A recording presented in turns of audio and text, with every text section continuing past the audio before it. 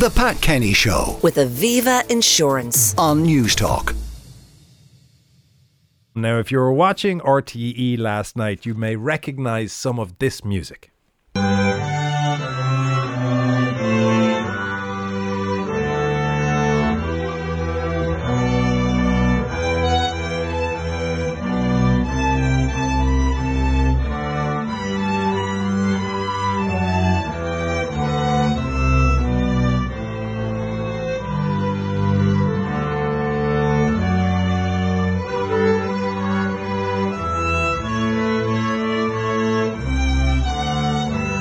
So that is a couple probably of Ireland's gifted young musicians facing the music in a 3-part RTE documentary series which began last night. It follows teachers and students at the Royal Irish Academy of Music, and joining me from the Royal Irish Academy is Hilda Milner, who is recorder, teacher and conductor of the Royal Irish Academy Recorder Ensemble, and Clara and Maitiú, both of them RIAM students. Good morning, guys. Good morning, Anton. Let me start, I suppose, Maitiú, with you, given that I think you are the youngest of the people in the room. First of all, what age are you?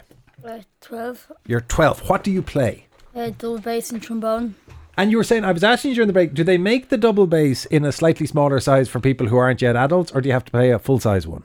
I think there's like 4 sizes. And which one do you play? A 3/4 size. A 3/4 size.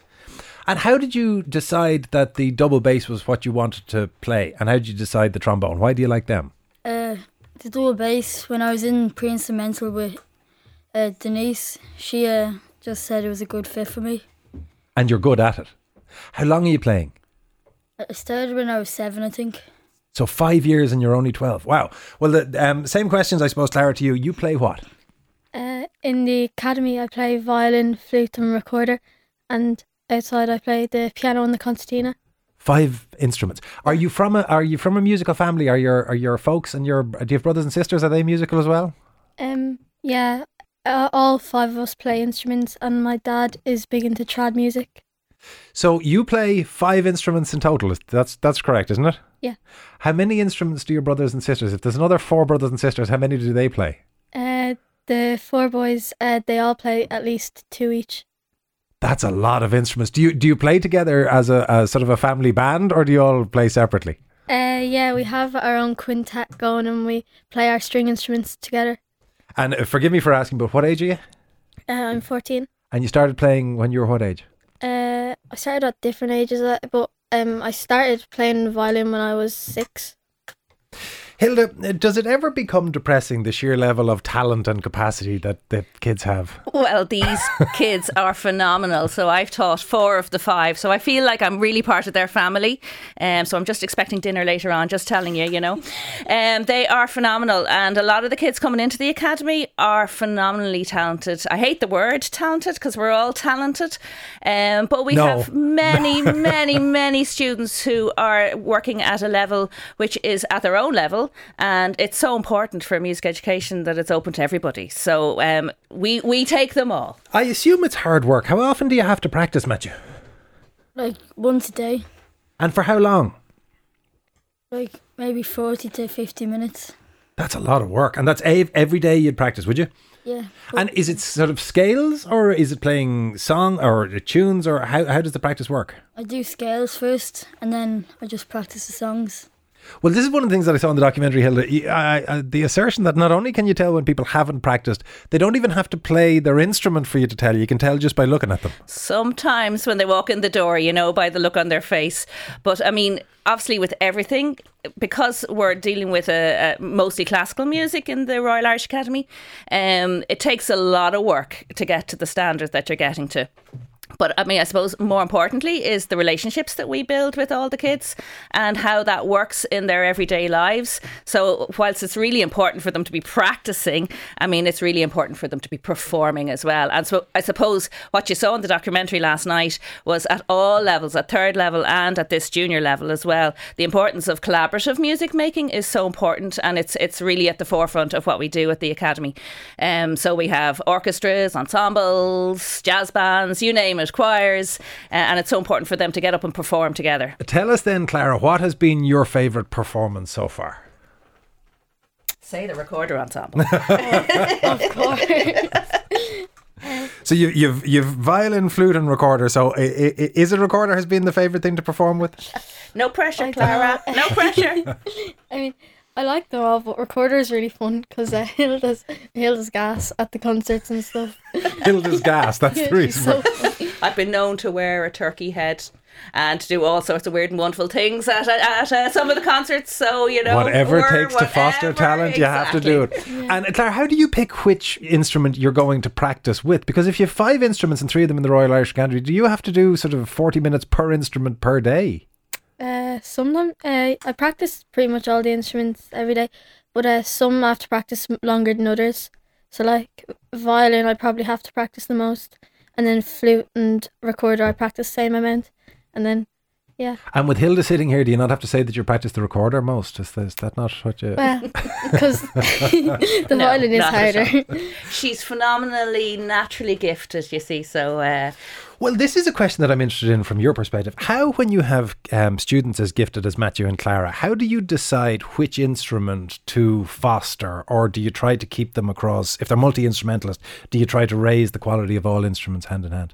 Well, we have quite a holistic approach in the academy. So, I mean, all of the Maximones here would have started with our pre-instrumental programme, which is a phenomenal programme where young children from 4 to 7 get an introduction to music.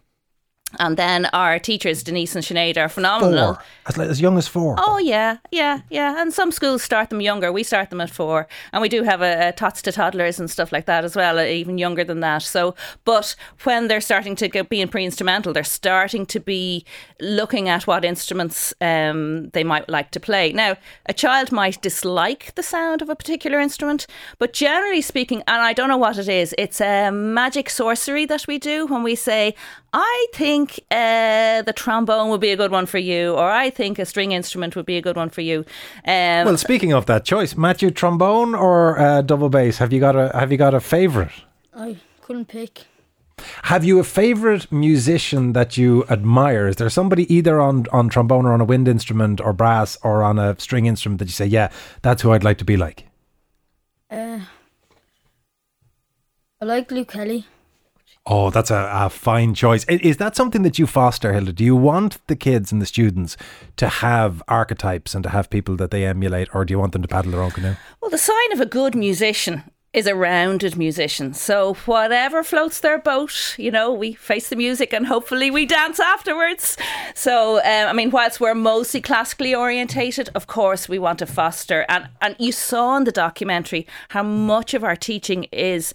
So, I mean, very often in education, we talk about discipline.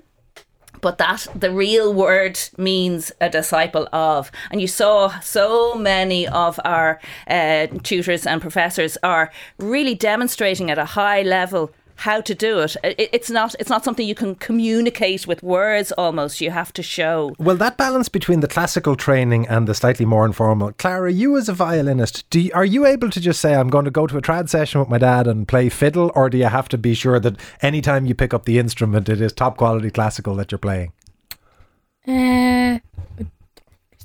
Sorry, that was just a mouth. I don't understand the question. No, what I'm asking is, do you have to play classical all the time, or can you play trad and that kind of music as well? Oh, when I'm practicing, it's always classical. But then if I'm trying to have more fun, it's just I do trad for fun with my dad, just to relax and stuff when we go to sessions.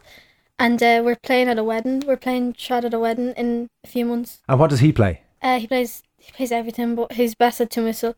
And who's a better musician, you or your dad? That's I'd say my dad. Well, what about that, Hilda, in terms of the kids? Because competition is such a natural thing among young kids. Is that something that you want to see with musicians, or does that take away from what they should be trying to do? Well, I suppose you saw in the documentary, a lot of this documentary was filmed just post-COVID, and on top of that, in the middle of a building site when we were bringing our new building to the fore, and it's still not quite finished.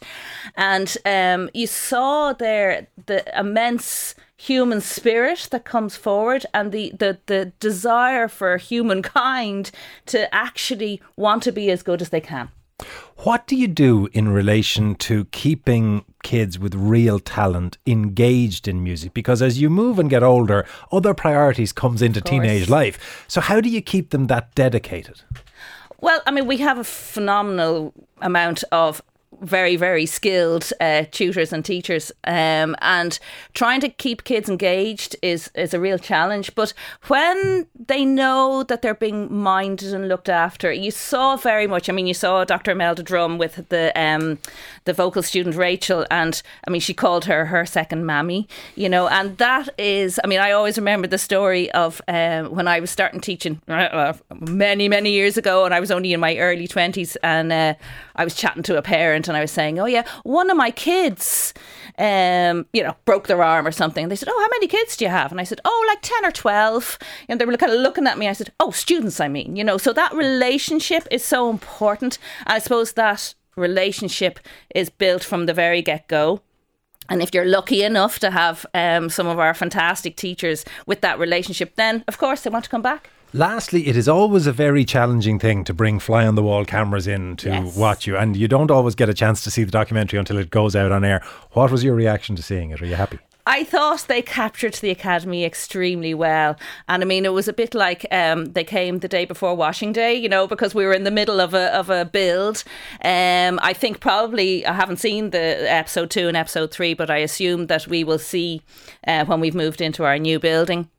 And so we're a bit tidier then. I thought they captured that essence of what it's all about, is that really that nurturing of music, and musical education is so important to everybody involved. What about you, Maitiú? Did you see the documentary? Were you happy? Yeah. Thought it was good? Yeah, it was good. Clara? Yeah, it was really weird seeing ourselves on the stage. Yeah, it never gets any easier.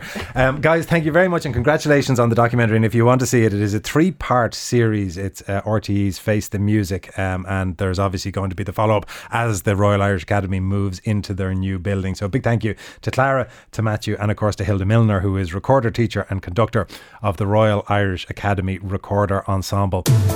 The Pat Kenny Show with Aviva Insurance. Weekdays at 9 a.m. on News Talk.